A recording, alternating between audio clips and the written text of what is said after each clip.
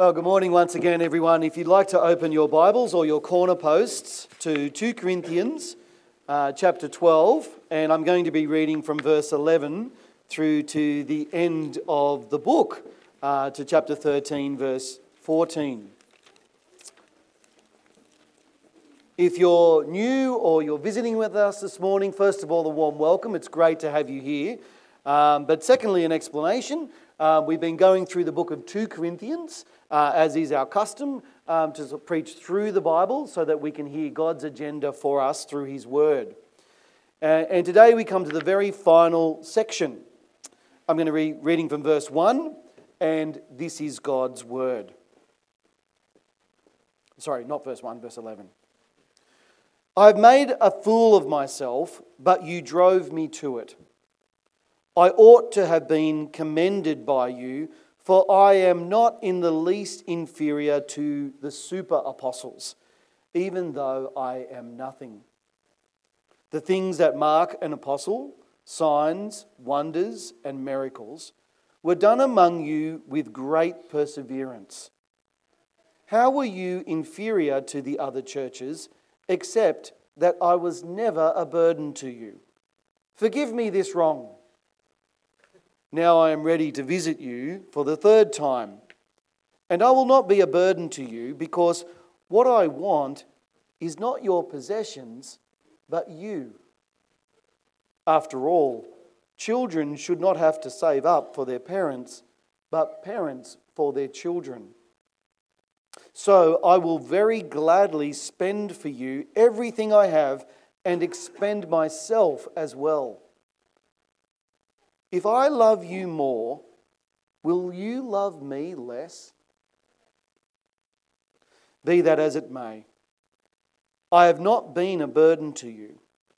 Yet, crafty fellow that I am, I caught you by trickery. Did I exploit you through any of the men I sent you? I urged Titus to go to you, and I sent our brother with him. Titus did not exploit you, did he?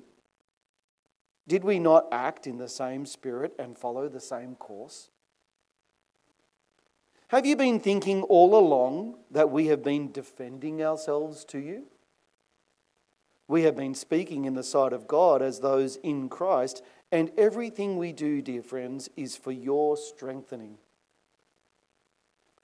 For I am afraid that when I come, I may not find you as you want me to be, and you may not find me as you want me to be. I fear that there may be quarreling, jealousy, outbursts of anger, factions, slander, gossip, arrogance, and disorder.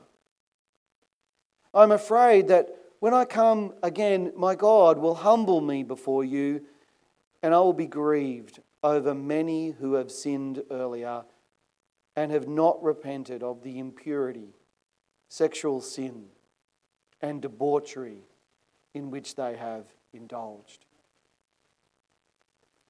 This will be my third visit to you. Every matter must be established by the testimony of 2 or 3 witnesses.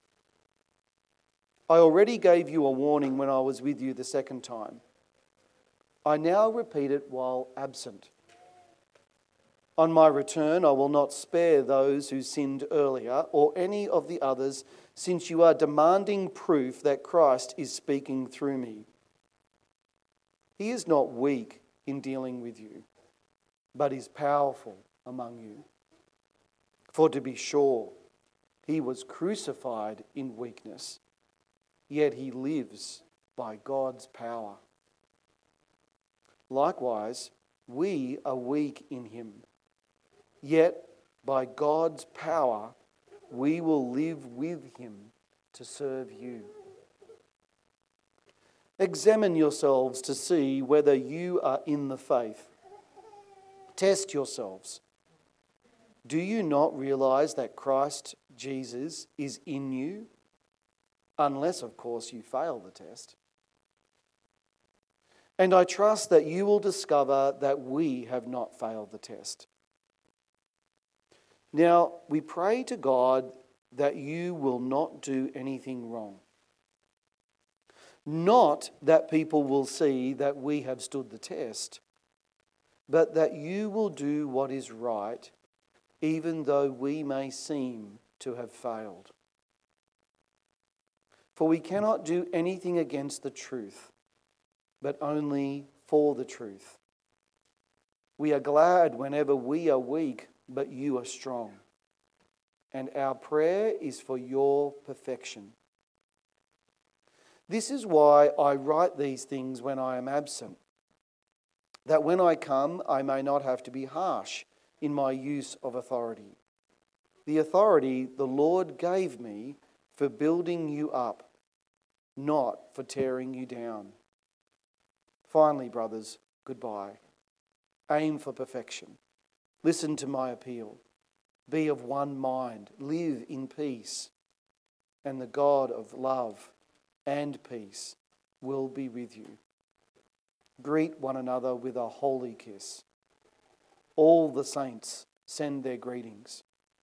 May the grace of the Lord Jesus Christ and the love of God and the fellowship of the Holy Spirit be with you all. Let's pray.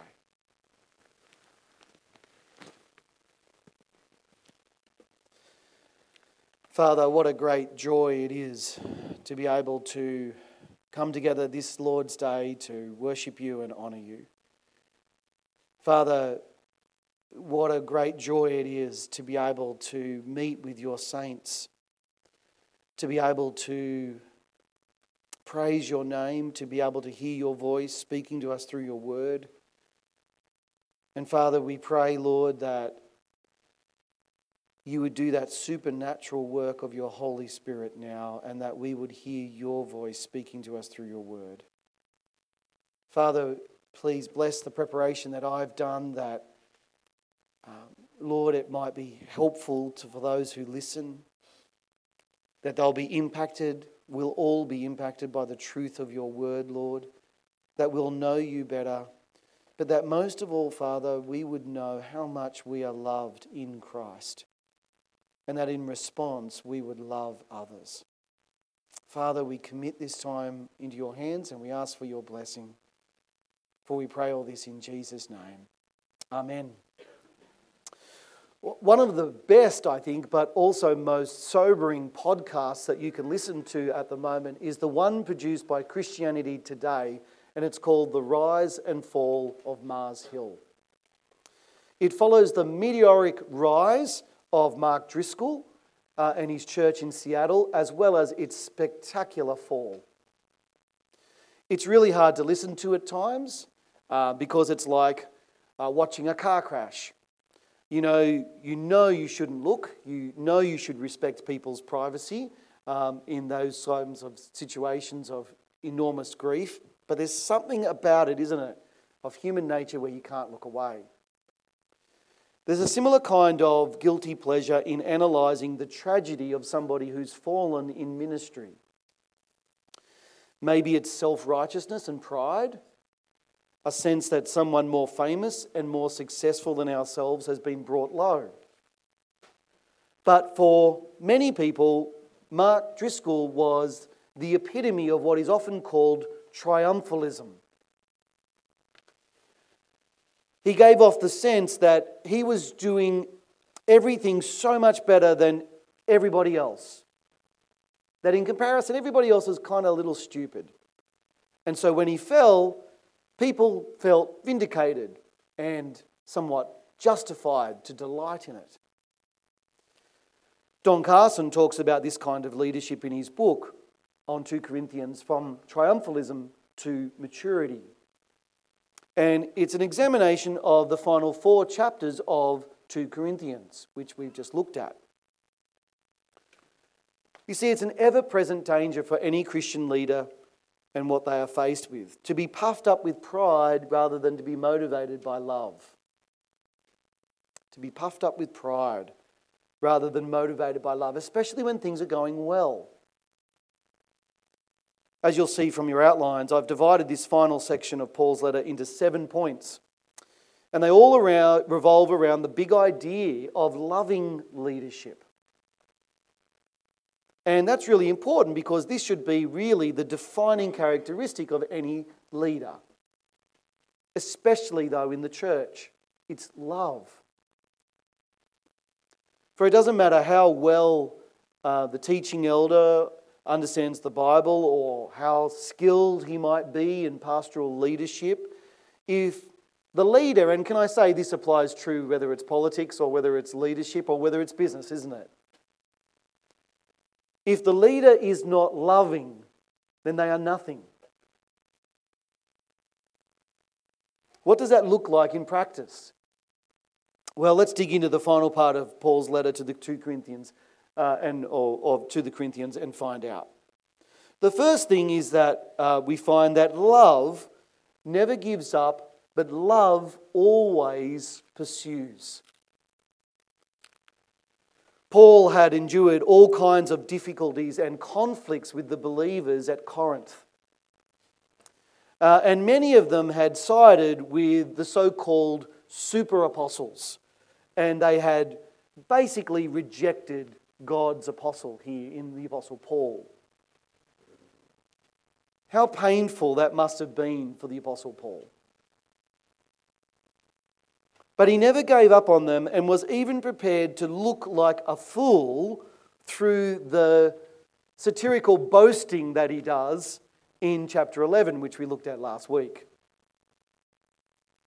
And sadly, those who should have been defending him to the super apostles were actually agreeing with his opponents.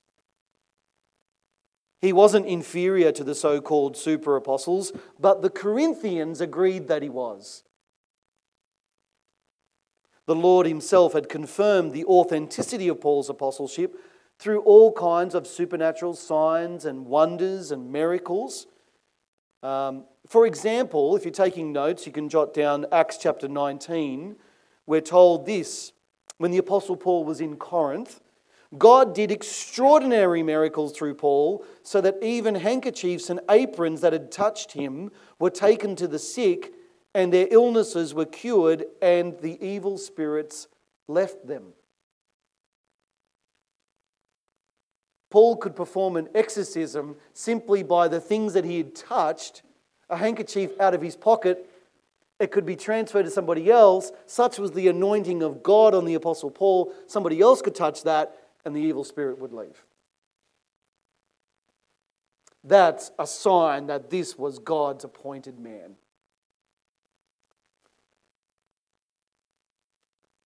Much like the prophet Elisha that we read from in 2 Kings 13.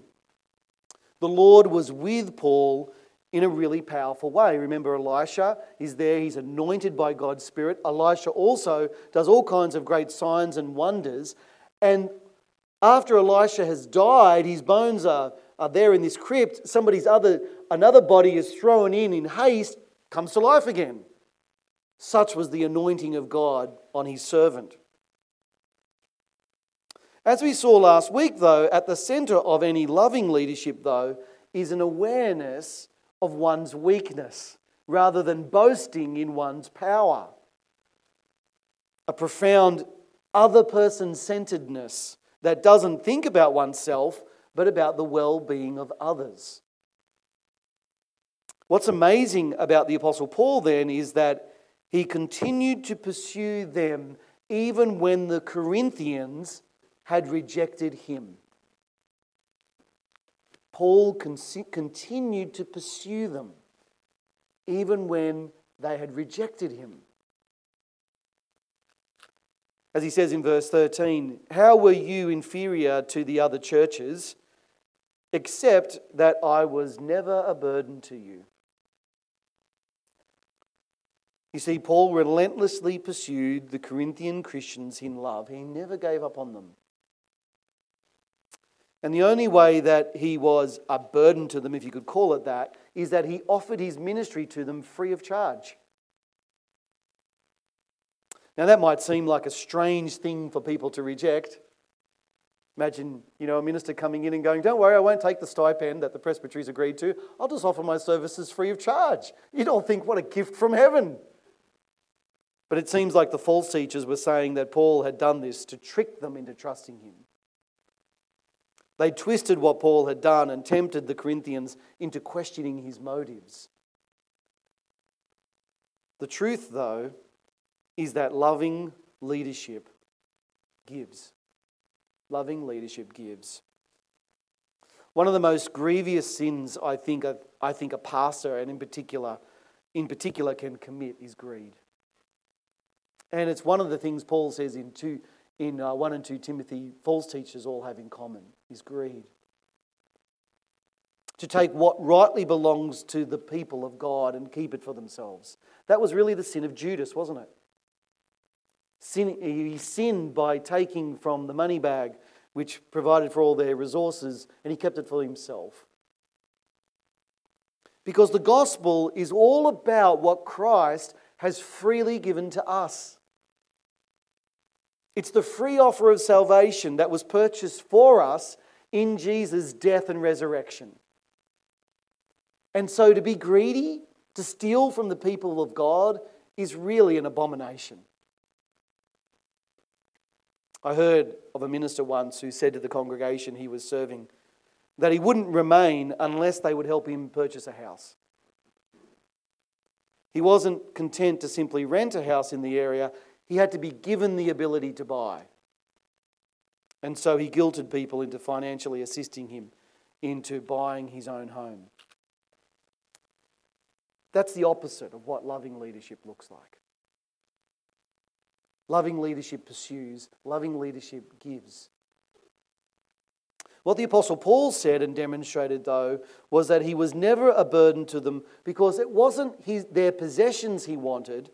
It was something infinitely more valuable. It was themselves. When Paul gives his farewell address to the Ephesian elders in Acts chapter 20, he makes this really important point. He says, I have not coveted anyone's silver or gold or clothing. Not only did he not steal from them, he didn't even covet it. That's significant. Because what motivated Paul was not what he could get from the Corinthians, but rather what he could give to the Corinthians. Paul saw his leadership of the Corinthians like a love that a parent has for their child. He was gladly, constantly shelling out for their welfare. Everyone who's a parent right now knows exactly what this means.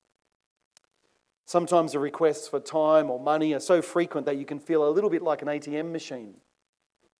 But you gladly do it because you love your child. You want them to be happy. You want them to be blessed. And as a loving leader of God's people, Paul does exactly the same thing. He wants the Corinthians to grow and blossom as followers of Christ, and he'll do everything to make that happen. And not only did Paul do this, but his fellow worker Titus did this as well. Both of them acted in the same spirit, and they followed the same course. A pattern of loving leadership which constantly sought to give more than it received. To bless rather than to take. Not only does it pursue and give, though, but loving leadership also builds. Just take a look again at what Paul says at the end of verse 19. Because even when Paul is responding to their criticisms, it's not out of personal insecurity or defensiveness, but so as to seek to build them up. Paul says in verse 19, have you been thinking all along that we have been defending ourselves to you?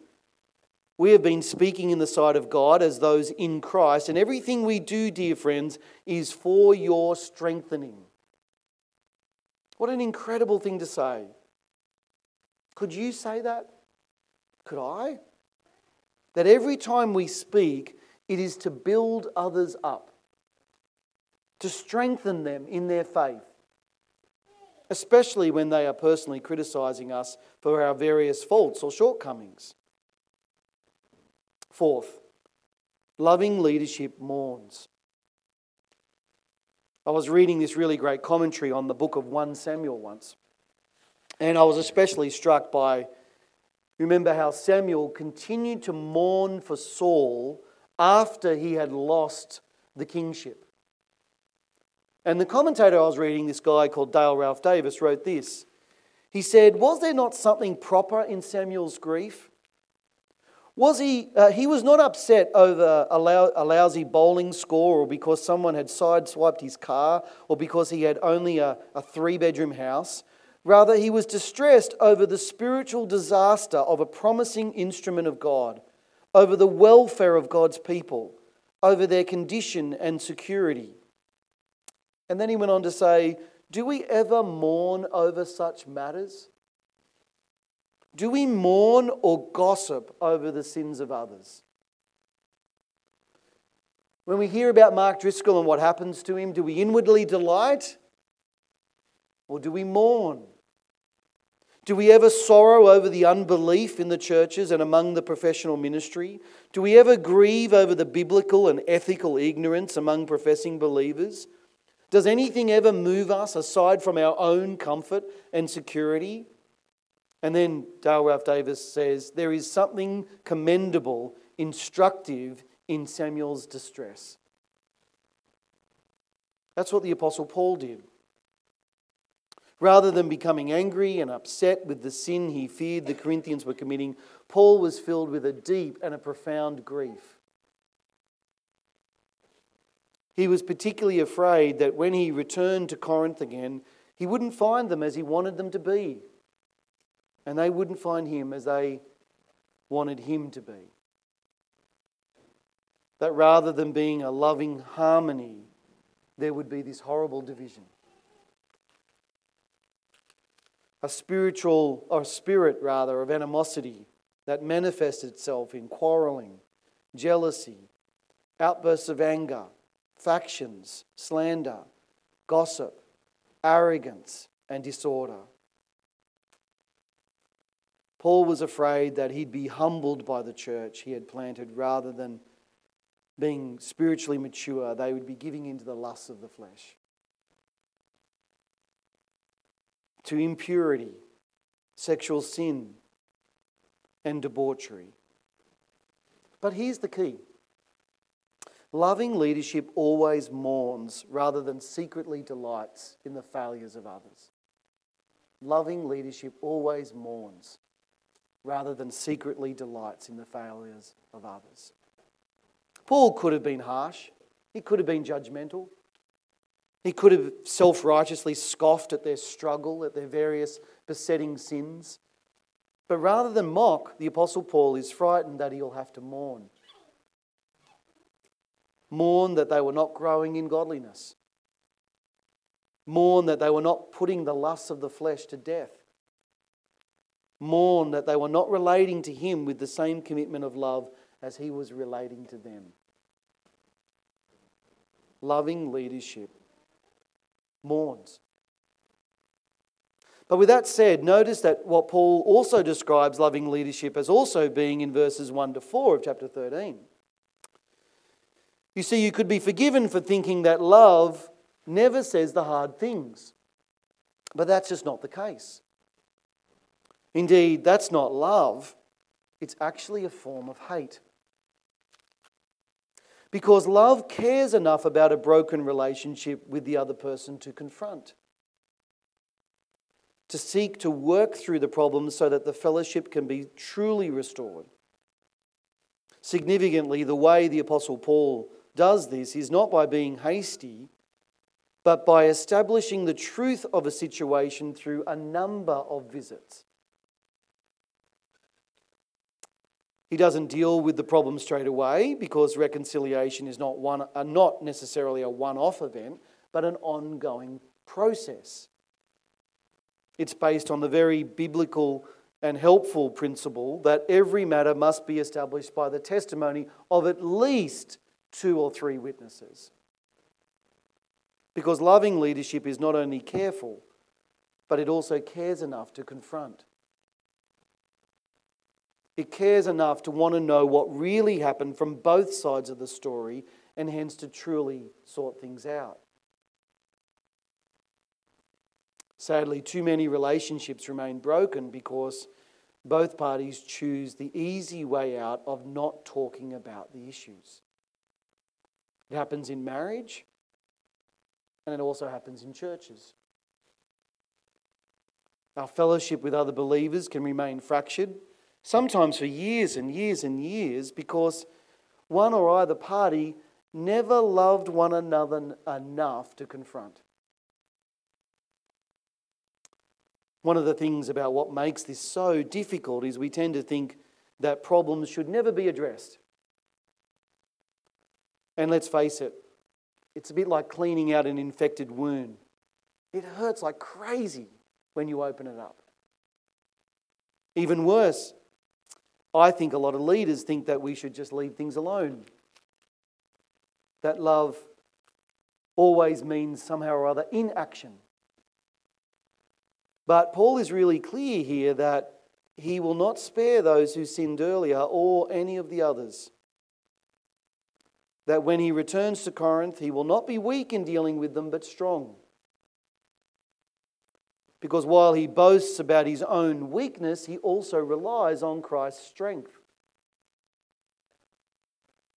And as the perfect example of what loving leadership looks like, the Lord Jesus himself confronts sin, doesn't he? I just think of what he says to the 7 churches in the book of Revelation. He constantly calls on them to repent. He warns them that if they don't, for instance, he himself will come against them and fight against them with the sword of his own mouth. Or he threatens to remove their lampstand if they don't return to their first love. Is that not loving? This is going to sound shocking, but sometimes the Lord Jesus brings the life of a church to an end. And it's the most loving thing he could do. And the doors are not closed because the gospel has failed, but rather because the Lord's people have not been truly faithful to their calling to love him. If you're still not convinced by what I'm saying, then just take a look at what Paul says next in verses 5 and 6. Because not only does Paul confront the Corinthians about what's going on, he challenges them as well. Verse 5, examine yourselves to see whether you are in the faith. Test yourselves. Do you not realize that Christ Jesus is in you, unless, of course, you fail the test? Once again, this is what loving leadership looks like. For in the context of Paul's letter, he's challenging them to see where they're at in terms of their own walk with the Lord. Loving leadership doesn't back away from saying this kind of thing, because the goal of that kind of leadership is to see people grow to maturity in Christ. And what that will often mean is that we need to love one another enough to say the hard things. Even to the point of asking if our faith in the Lord Jesus is in fact genuine. As Beck and as Lauren confessed this morning. The painful reality was that the Corinthians were seeing how Paul measured up. Was he charismatic enough? Was he successful enough? Was he like anything like the so-called super apostles? Was he impressive enough? But Paul says that's actually the wrong question. The real question is whether the Corinthians themselves were truly in the faith. Had they been born again? Were they keeping in step with the Spirit and living a life of love and of holiness? Or was their behaviour more in keeping with the fallen nature of sinful flesh? Once again, Paul wants to lovingly lead them to spiritual maturity in Christ. He doesn't say this because he hates them. He says it because he loves them. It's the most helpful thing they could hear. He wants them to see, to see if their identity is truly in Christ. And he wants to comfort them. All of which brings us to the final truth, which brings all of these points together, and that is loving leadership prays. And can I just say, not just any kind of prayer. the prayer that Paul prays for the Corinthians is really quite incredible, especially when viewed in the light of all of the pastoral problems that he'd had with them. Because regardless of all that has happened, Paul prays in verse 9 for their perfection. Just take a look at what he says in verse 7. He says, "Now we pray to God that you will not do anything wrong. Not that people will see that we have stood the test, but that you will do what is right, even though we may seem to have failed." Now, as a Christian leader myself, this verse really challenges me. Because what it's saying is that at the end of the day, it doesn't matter what people think of me or my ministry. All that matters is how are people going spiritually. Are they following Jesus? Is their relationship with God stronger than it was before? That's what really counts. Not how popular I am or what people think of my ministry. Paul says at the start of verse 9 that this is why he doesn't mind being weak as long as they are strong. In fact, he's even glad. Because like a parent, he'll do anything for the benefit of his children. He'll endure all kinds of personal sacrifices if it means that they're doing okay. That's not just what being a parent, but also what loving Christian leadership is like.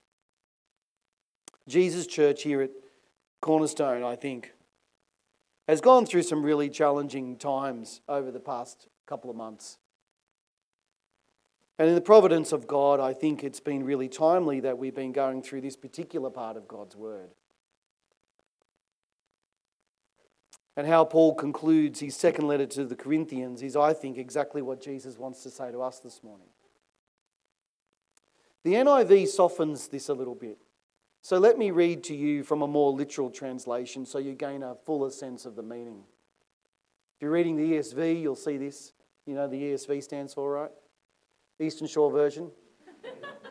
Just because it gives more light than all the other versions. In all seriousness, verse 11 literally says this: "Finally, brothers, rejoice. Not just goodbye, but rejoice. That is, put your faith and hope in God by rejoicing." And then he says this: "Aim not just for perfection," but the Greek word is actually more specific than that. Aim for restoration.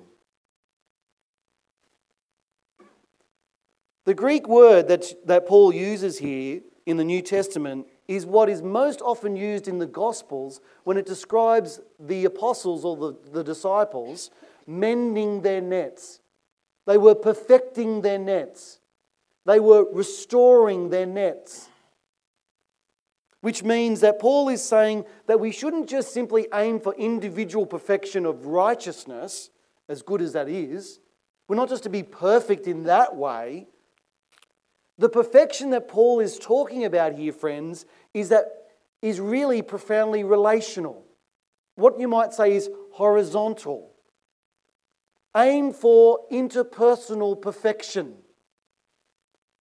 In other words, be active in mending relationships which are broken.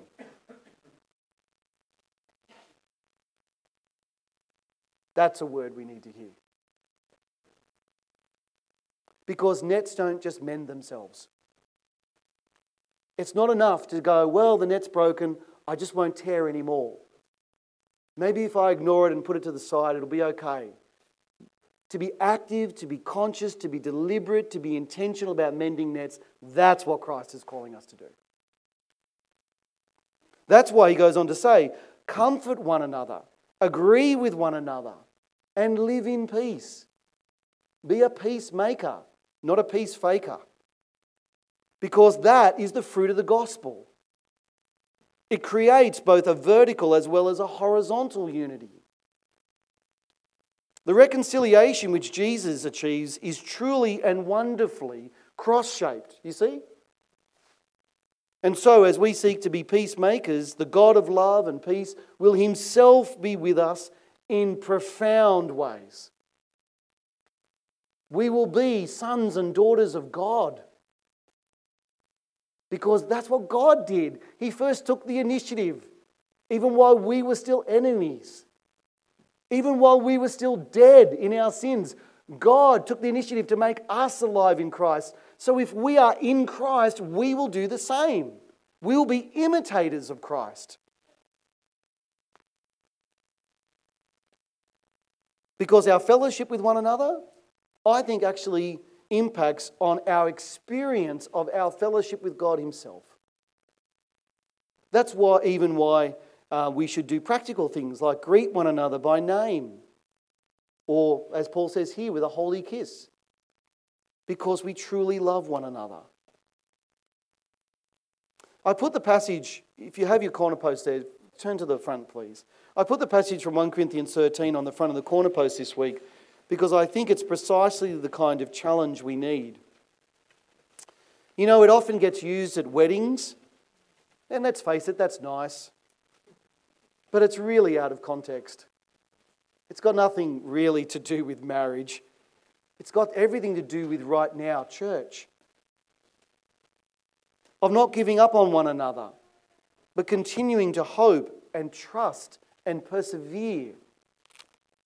That's what love looks like. Loving leadership tries to win the person.